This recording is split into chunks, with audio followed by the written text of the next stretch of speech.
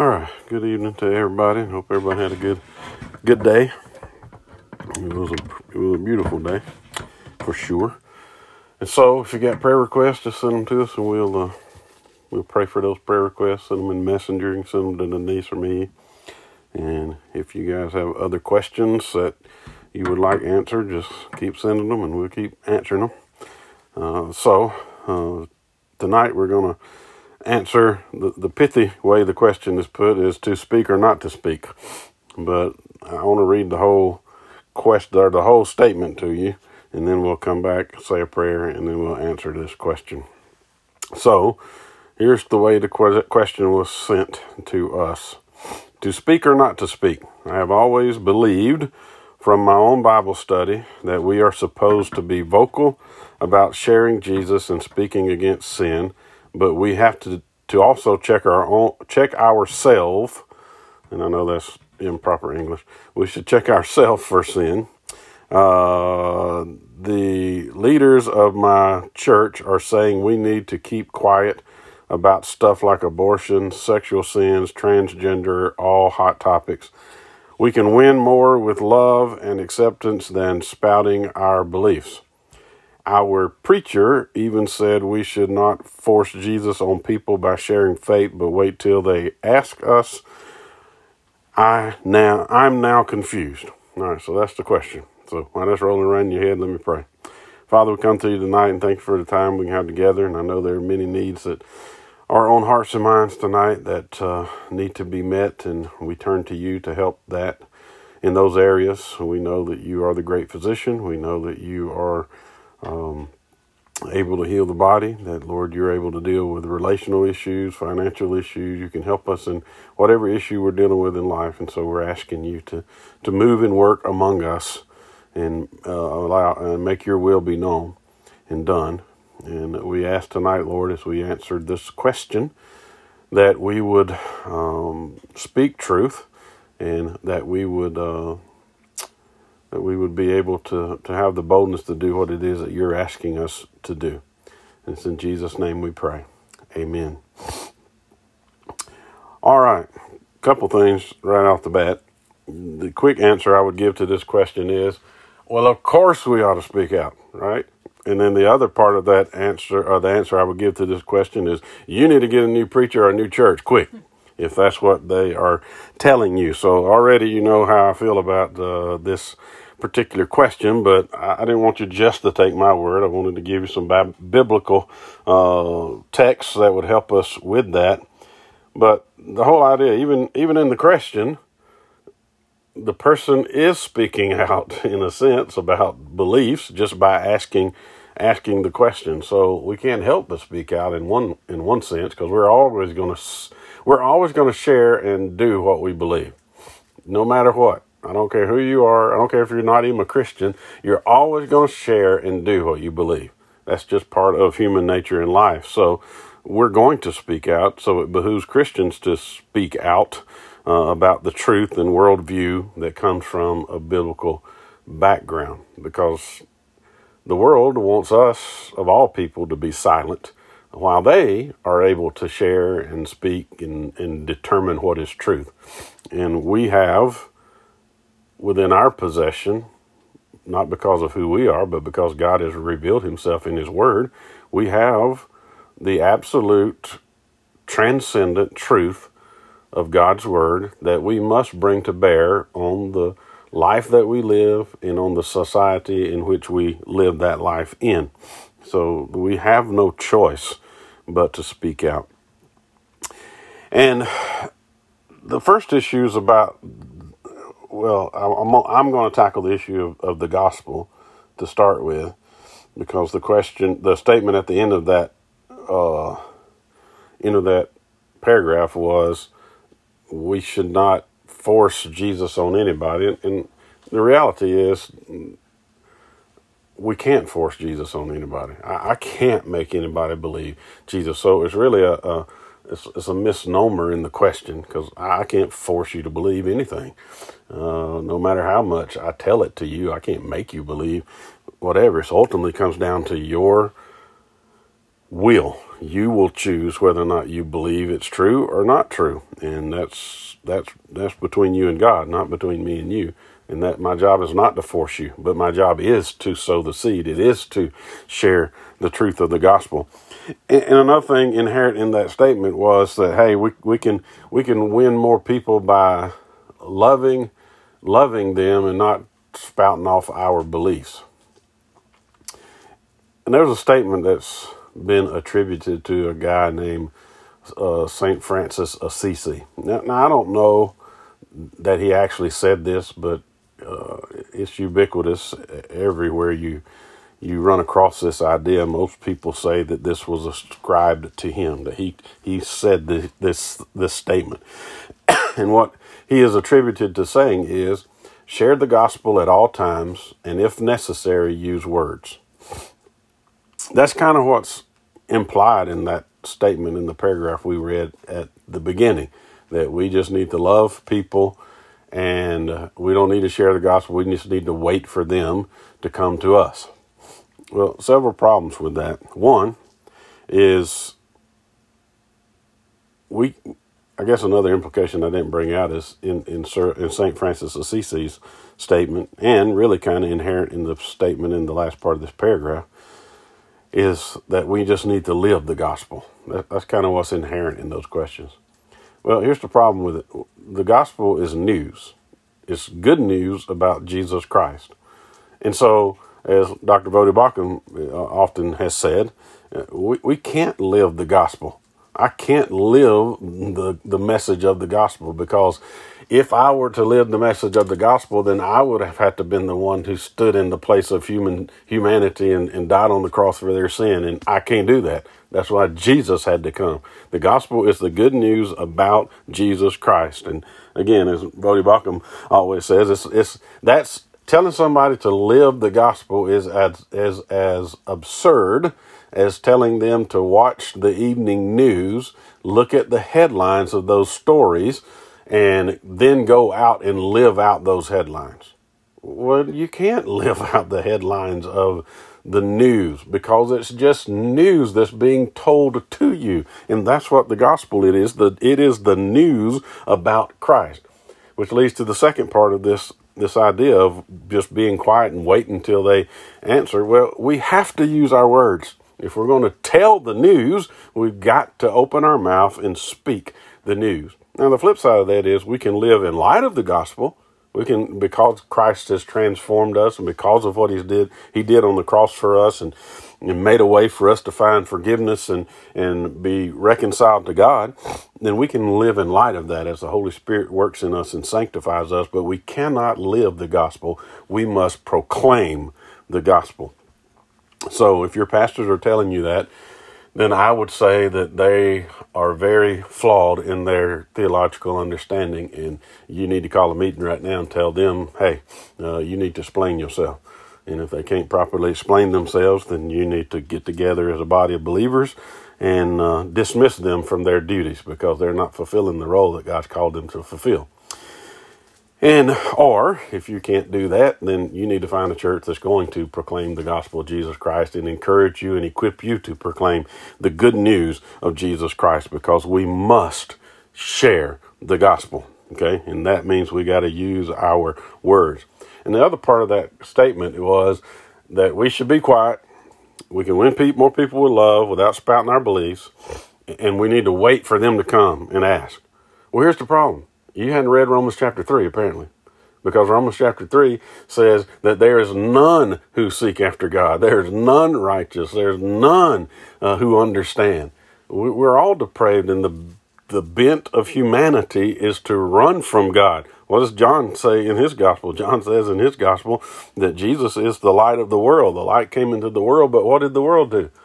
It loved darkness rather than light. Men do not flock to the gospel. Humanity runs from the gospel. So if we wait for them to come to us, we're going to be waiting for a long time. And that's not to say that some people will come, but that means that God's already been working in their life, and God's already been speaking to them through his word, through somebody else, through the person of the Holy Spirit.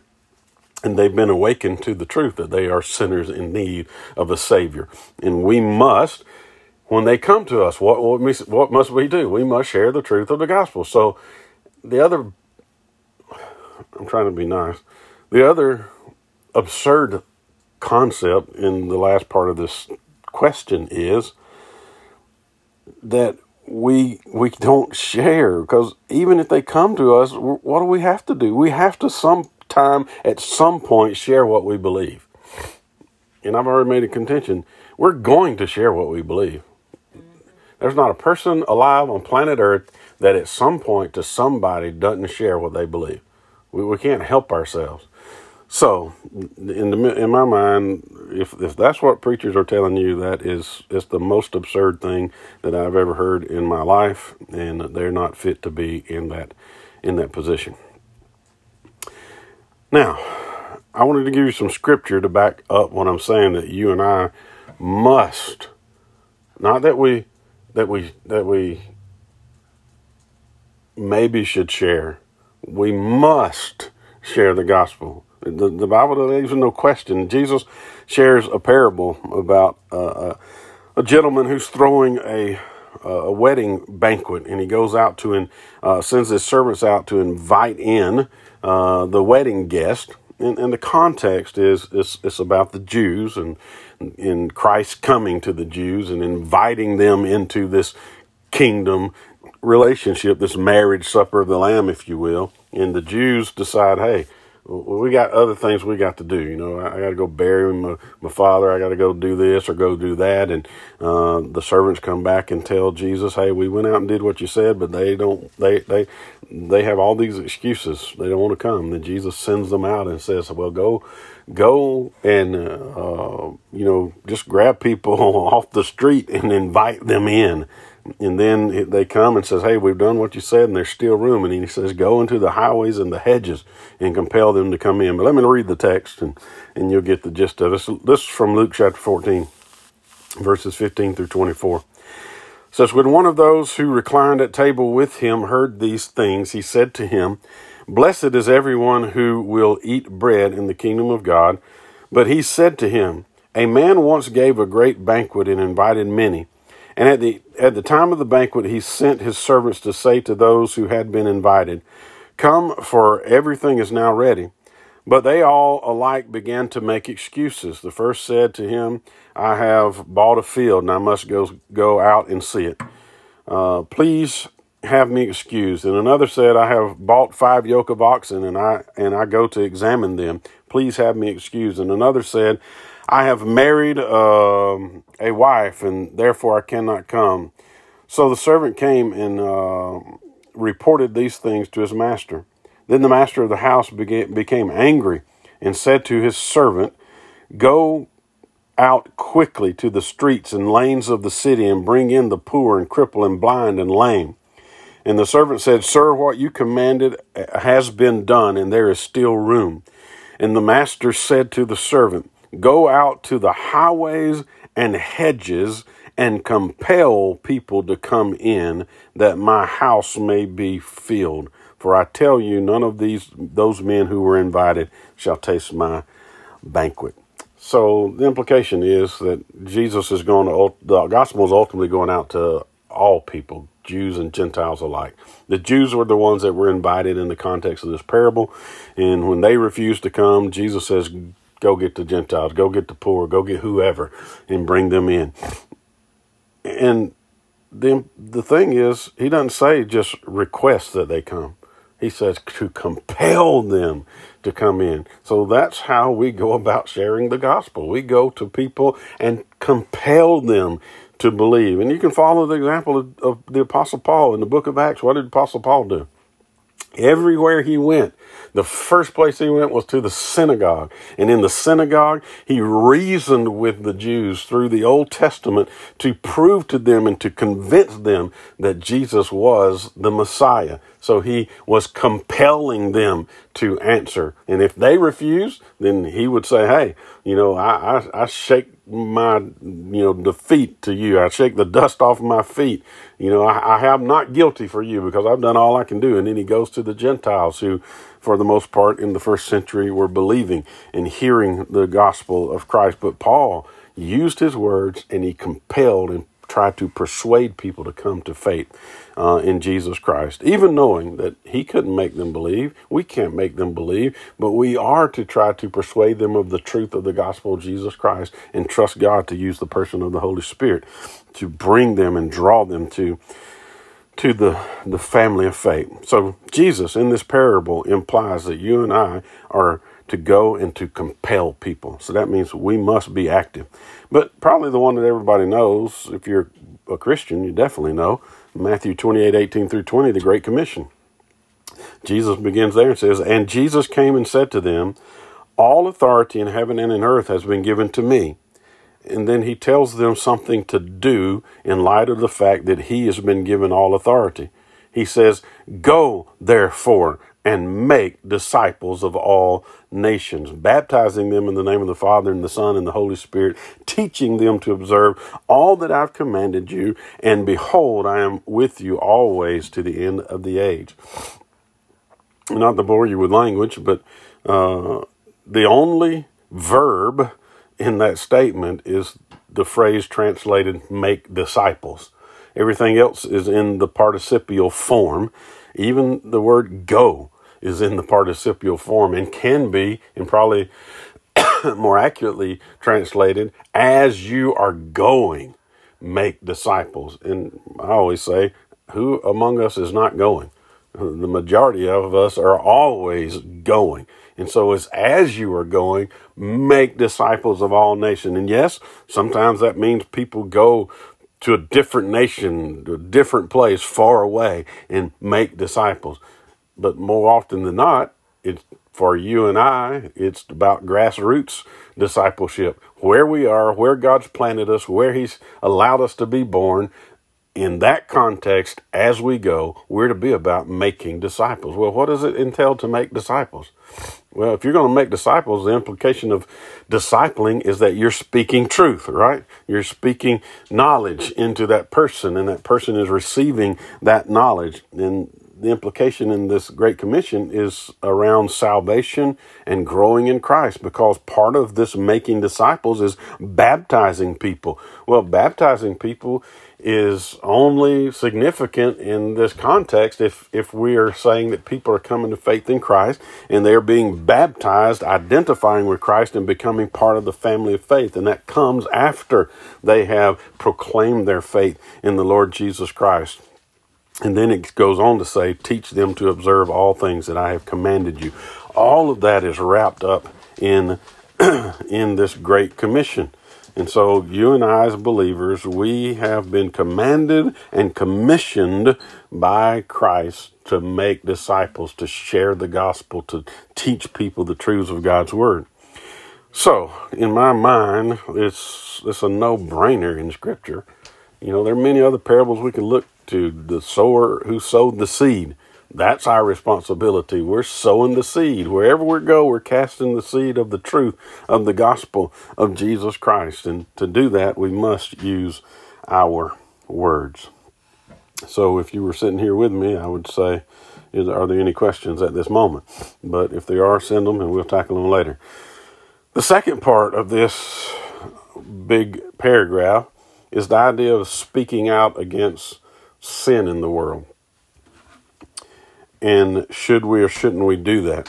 Well, we kind of answered this question a few weeks ago when we dealt with Christians being involved in politics, because in that dialogue we were talking about the issue of our speaking about moral issues, because everything to do with politics has underlying moral issues.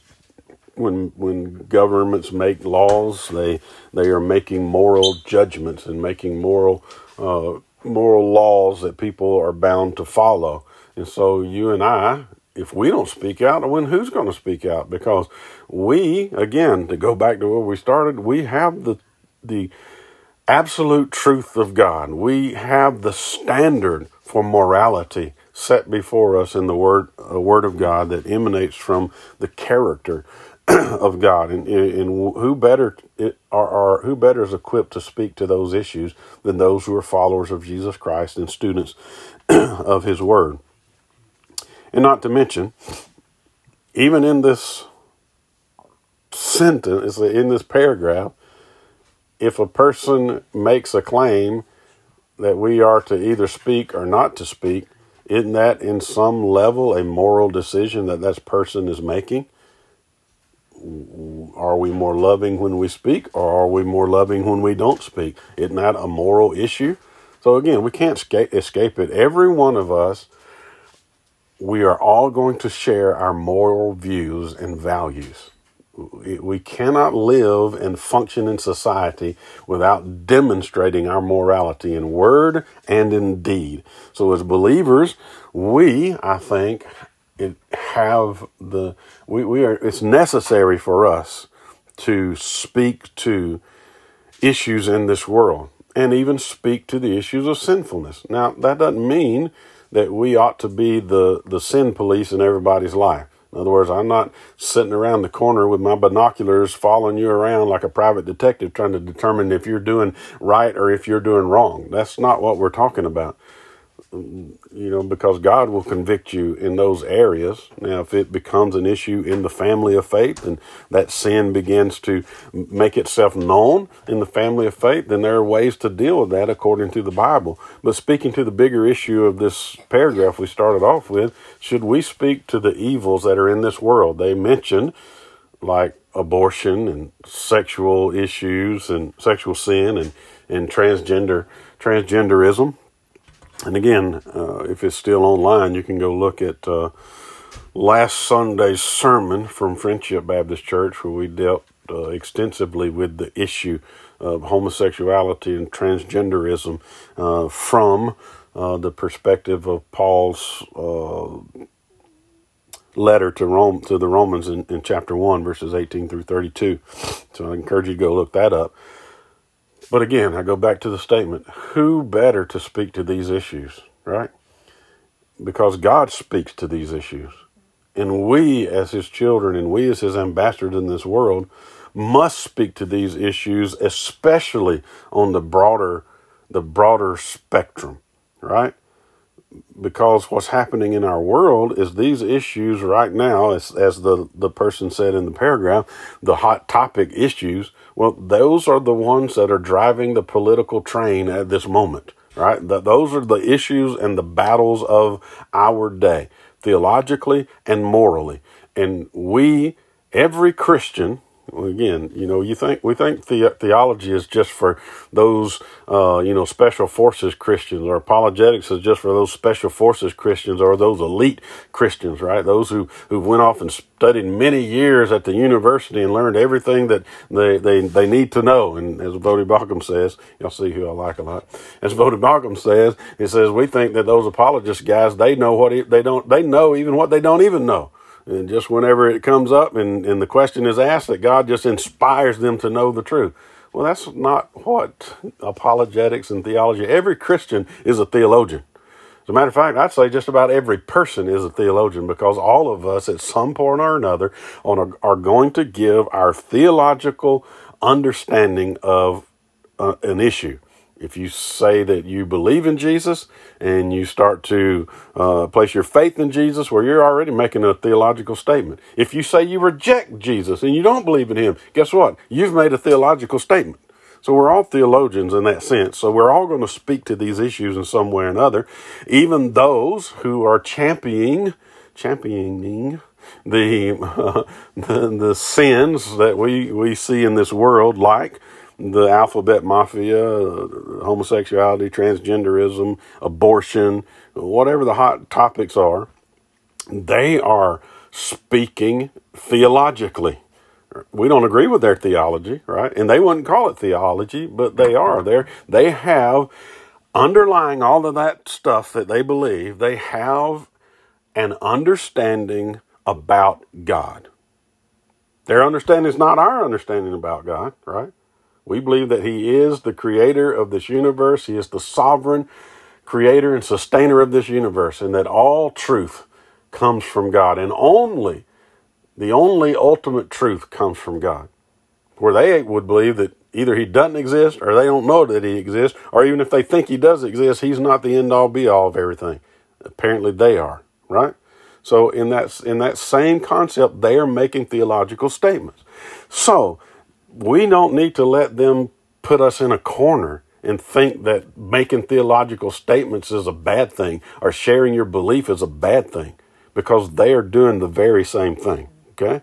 So don't let people pigeonhole you into saying you cannot speak the truth, because they are speaking truth, and they are speaking to these issues from a moral and theological construct. So I have the opportunity and the right, and I have the obligation to speak the truth to these issues.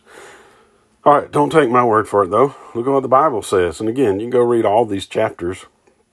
But in Ephesians chapter 5, Ephesians chapter 5 is a very powerful chapter. I'm not going to read the whole chapter, but it starts off in verse 1 saying, for us to be imitators of God as dear children.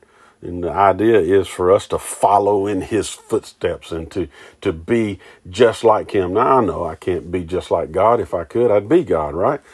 So I can't be just like God, but I am to imitate the character of God to the best of the ability that God gives me while I'm here on planet Earth. And that will be to a greater degree whenever we are glorified when Christ comes again. But the point is, if I'm going to be a follower of Christ, then I have to follow after the character and the moral truth that God portrays in his word. And I have to live in accordance to the grace and mercy and the righteousness that he's bestowed upon me in Jesus Christ.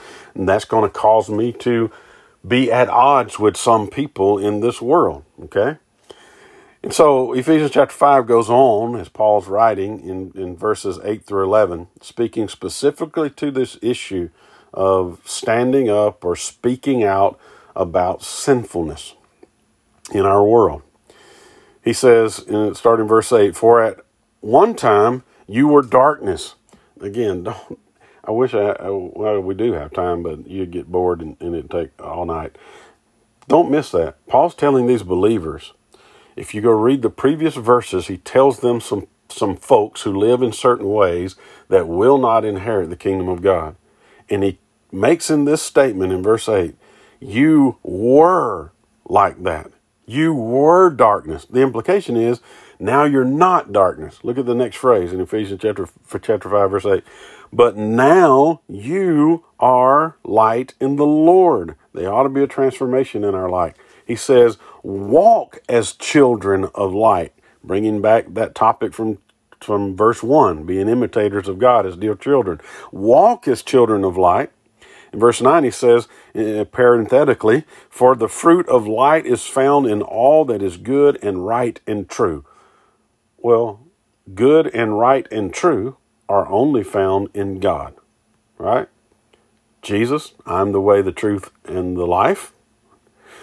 Jesus says to the rich young ruler, why do you call me good? There's none good but God. And as far as truth, Jesus says, Lord, sanctify them with your truth. And in John chapter 17, he says, your word is truth. So where do we find goodness and rightness and truth? We find it in the person of God, who is revealed to us in the Word of God, the living Word, Jesus Christ, and the written Word that we call the Bible. Then he goes on, verse 10, and try to discern what is pleasing to God. That's the attitude and life of a believer, walking as children of God and doing our best to discern what is pleasing to God and living like that. And then he gives us something to do in verse 11. He tells there's a negative command, then there's a positive command. The negative command is, take no part in the unfruitful works of darkness. Right? Don't be a part of what they're doing. If you read chapter 1 and 2 of Romans, one of the issues that brought God's wrath on those people that are described by Paul there, that suppressed the truth of God, is that they not only practiced those things, but they rejoiced or celebrated in those who also practice those sinful activities. And he commands us not to take part in the unfruitful works of darkness. That's the negative command. Here's the positive command. But instead, expose them. Well, how are we going to expose them if we don't speak out? How are we going to expose them if we don't share the truth of God's word in light of these situations? Now, I get it. We don't need to be, we don't have to be, don't need to be hateful and mean and belligerent about it. We can do it in an intelligent, straightforward, matter-of-fact, loving way. Right? We don't have to be like, I forget the name of that church that goes around spewing out this ridiculous stuff about homosexuals and transgender and misrepresenting the character of God. Okay?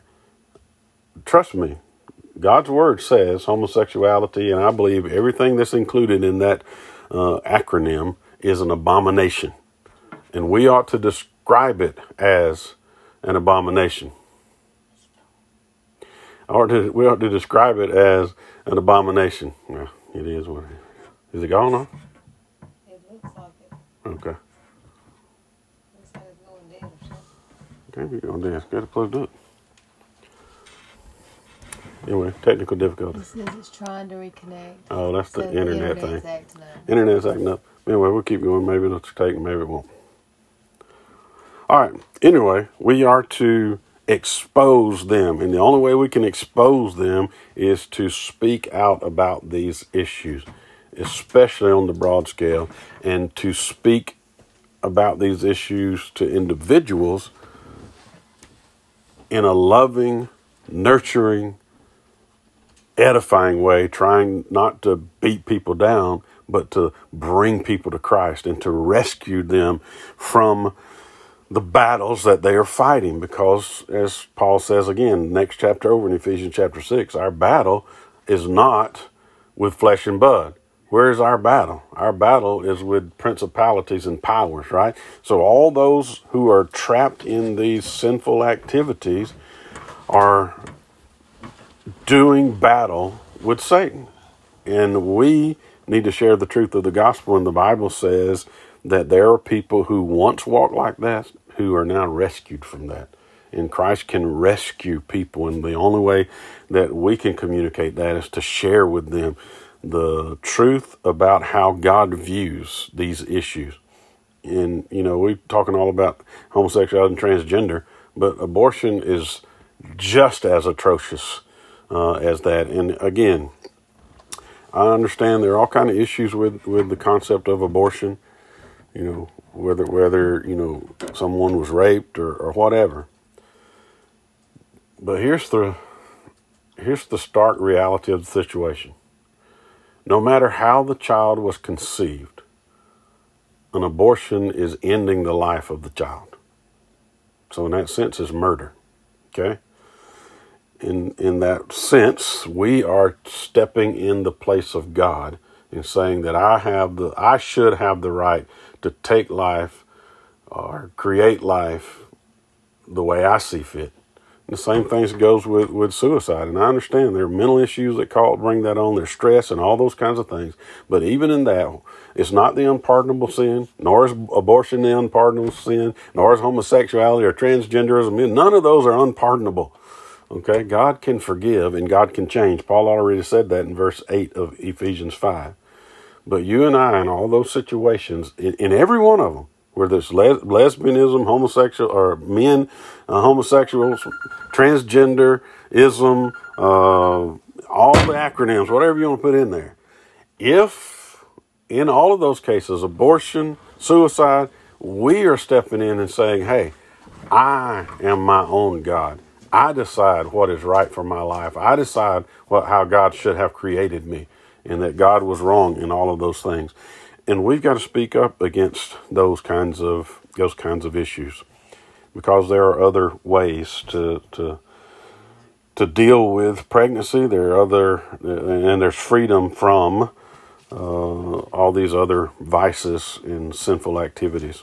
And again, we talk about all these things because it was in the question, one, and they are the hot topics of our generation, right? Or several generations. They have all my life. They've been the hot topics.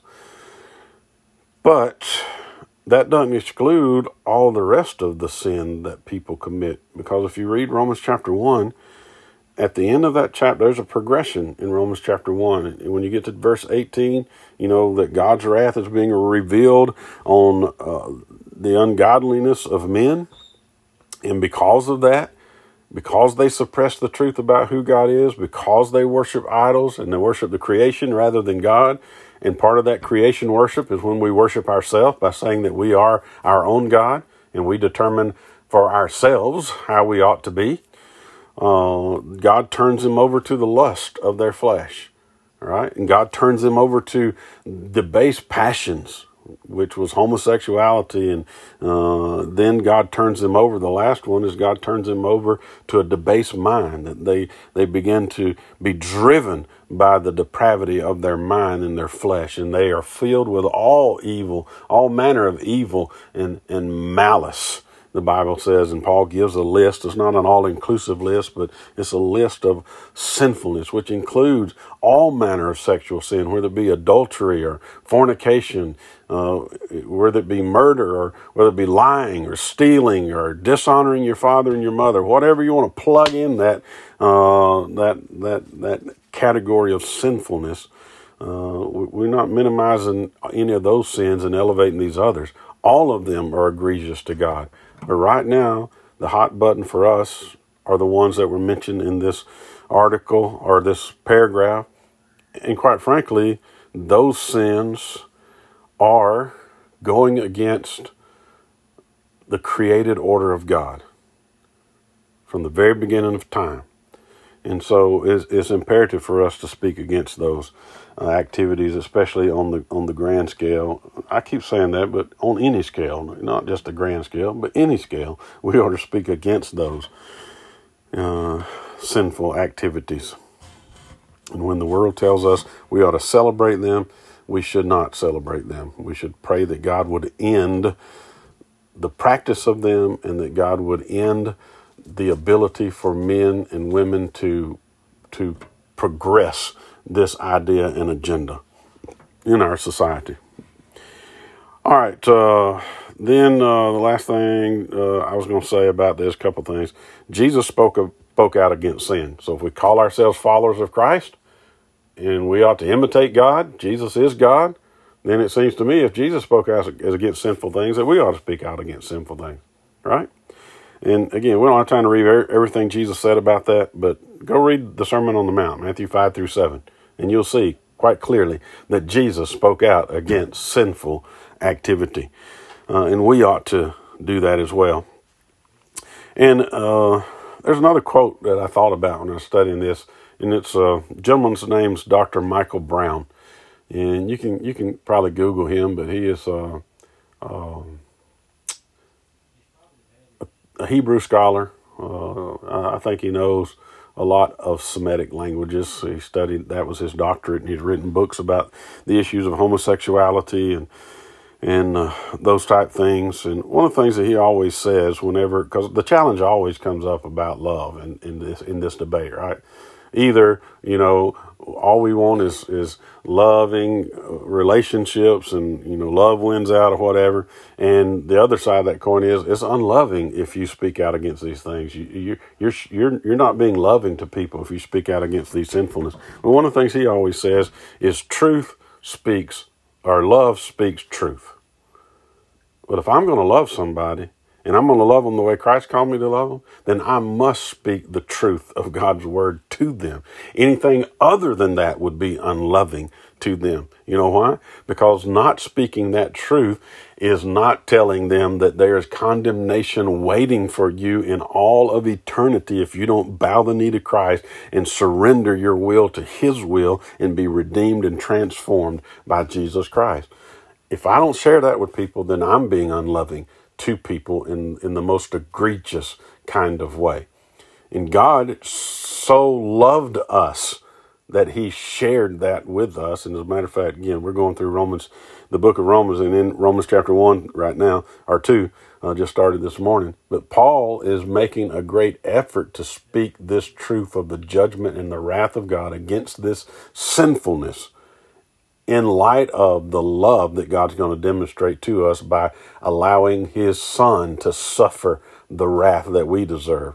And he stands in our place. And if we will bow our knee to him as Lord and Savior, we can be saved. We can be saved from the wrath of God.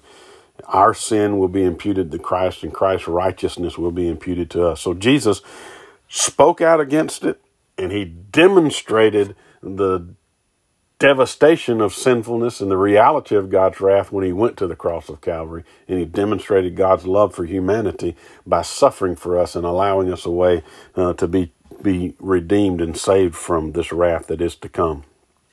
And there was one passage, because we're always talking about the issue of love and all this stuff. We need to be more loving, right? And apparently loving, being loving is equated with, you just let me be like I need to be. That's the best way to love me. It's just let me be what I need to be, right? Well, and one of the things that come to my mind was 1 Corinthians 13. 1 Corinthians 13, we go to the love chapter, right? And we talk about these things. Love covers a multitude of sin. Well, that verse doesn't mean that love ignores sin, right? What does it mean? It means somebody who loves a person comes alongside of them and helps them in the difficulties in their life and presents to them the gospel of Jesus Christ. And through the gospel of Jesus Christ and through their loving them in that way, loving them enough to tell them the truth of God's wrath and God's righteousness in Christ, then love in that sense covers their sin because Christ has covered their sin. And when they come to faith in Christ, their sin is dealt with once and for all. Now listen to what Paul wrote in the love chapter, right? 1 Corinthians 13, 4 through 6. He says, love is patient and kind. And so we'll take that, and that's how we need to be. Patient and kind. We do need to be patient and kind, but being patient and kind doesn't mean ignoring and keeping our mouth shut about what is sinful. Love is patient and kind. Love does not envy or boast. It is not arrogant or rude. You see, a lot of people think that, hey, you're arrogant and you're rude if you speak the truth or if you speak your mind. Well, that goes both ways, right? If I'm arrogant and rude, if I speak my mind, then you're arrogant and rude because you spoke your mind, right? So you can't have your cake and eat it too. It's not arrogant and rude to speak in love about the truth. As a matter of fact, it is the most loving and kind thing you can do for a person is to speak the truth to them in love. It goes on to say, love, I put love in this way, it does not insist on its own way. Well, how about that, right? What about the other side of this coin? The other side of this coin, those who practice these things and celebrate those who practice these things, it insists on its own way, right? Well, what is the Christian? The Christian is not insisting on his own way. The Christian is insisting that God's way is the only way. Not because the Christian made it up, but because God said so. And the text goes on to say, it is not irritable or resentful. And so that's the attitude that we ought to speak truth in. We ought to speak truth, patient, kind, not envious, not boastful, not arrogant, not rude, not insisting in our own way, not being irritable or resentful. But here's the last two phrases of this verse, I think, is where, as J. Vernon McGee would say, the rubber meets the road. Remember, this is about love. Love is patient and kind. Love does not envy or boast. It is not arrogant or rude. It does not insist on its own way. It is not irritable or resentful. It does not rejoice in wrongdoing. How about that for love? If I'm going to be loving, then I cannot rejoice in wrongdoing. What does it rejoice in? Look at the last phrase. It says, but rejoices in truth.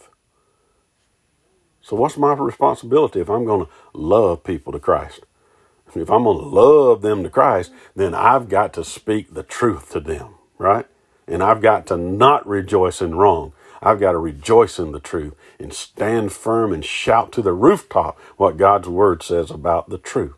That is the most loving thing that I can do as a believer for those who are in my circle of influence that are unbelievers, and even those who I have no idea. If they hear the sound of my voice, they ought to hear me proclaiming the truth of God's word, because that's the most loving thing for me to do as a believer in Jesus Christ. And then the last thing I would say about that, God's called us to be salt and light, hasn't he? How are we going to be salt and light in this world if we don't share the truth? If we don't impact society, if we don't live in light of our biblical worldview in society in a very public way, how are we going to be salt and light? Listen to this quote, and I'll end with this from Jack Ashcroft. He said, "We should never sit by quietly while evil takes place, as when we do, we become complicit in the evil. Our calling today is to stand against evil in all its forms in Christ's likeness." Boy, isn't that what 1 Corinthians 13, 4-6 just said? We are to stand against evil in all forms, and we're to do it in Christ's likeness. And what was Christ's likeness when it came to dealing with evil? Well, for those who are proud and haughty, right, and self-righteous, Jesus was firm, right? And he called them, broods of vipers, whitewashed tombs. He went in and turned over tables and platted whips and drove them out. But what did he do to those people who were humble and broken with a contrite heart? Like the lady who came and poured out the expensive perfume and anointed his feet, right? He showed them grace and tenderness and mercy. What did he do with the woman at the well? The Samaritan who the Jews despised. What did he do with that lady? He confronted the sinfulness in her life. Who's your husband? He says, I don't have a husband. Right, you don't. You've had 5, and the one you live with is not your husband now, right? But what did he say to her?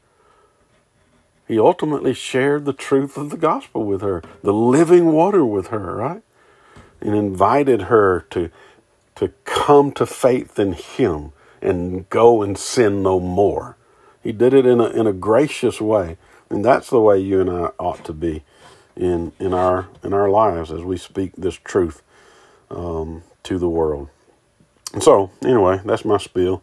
Still 47 minutes. I thought it'd be shorter than that. But if you got other questions, send them to my wife or to me, and we will deal with them along the way. I hope this helped everybody. But as far as believers, again, I want to reiterate something, and then I'm going to pray, and we'll be done.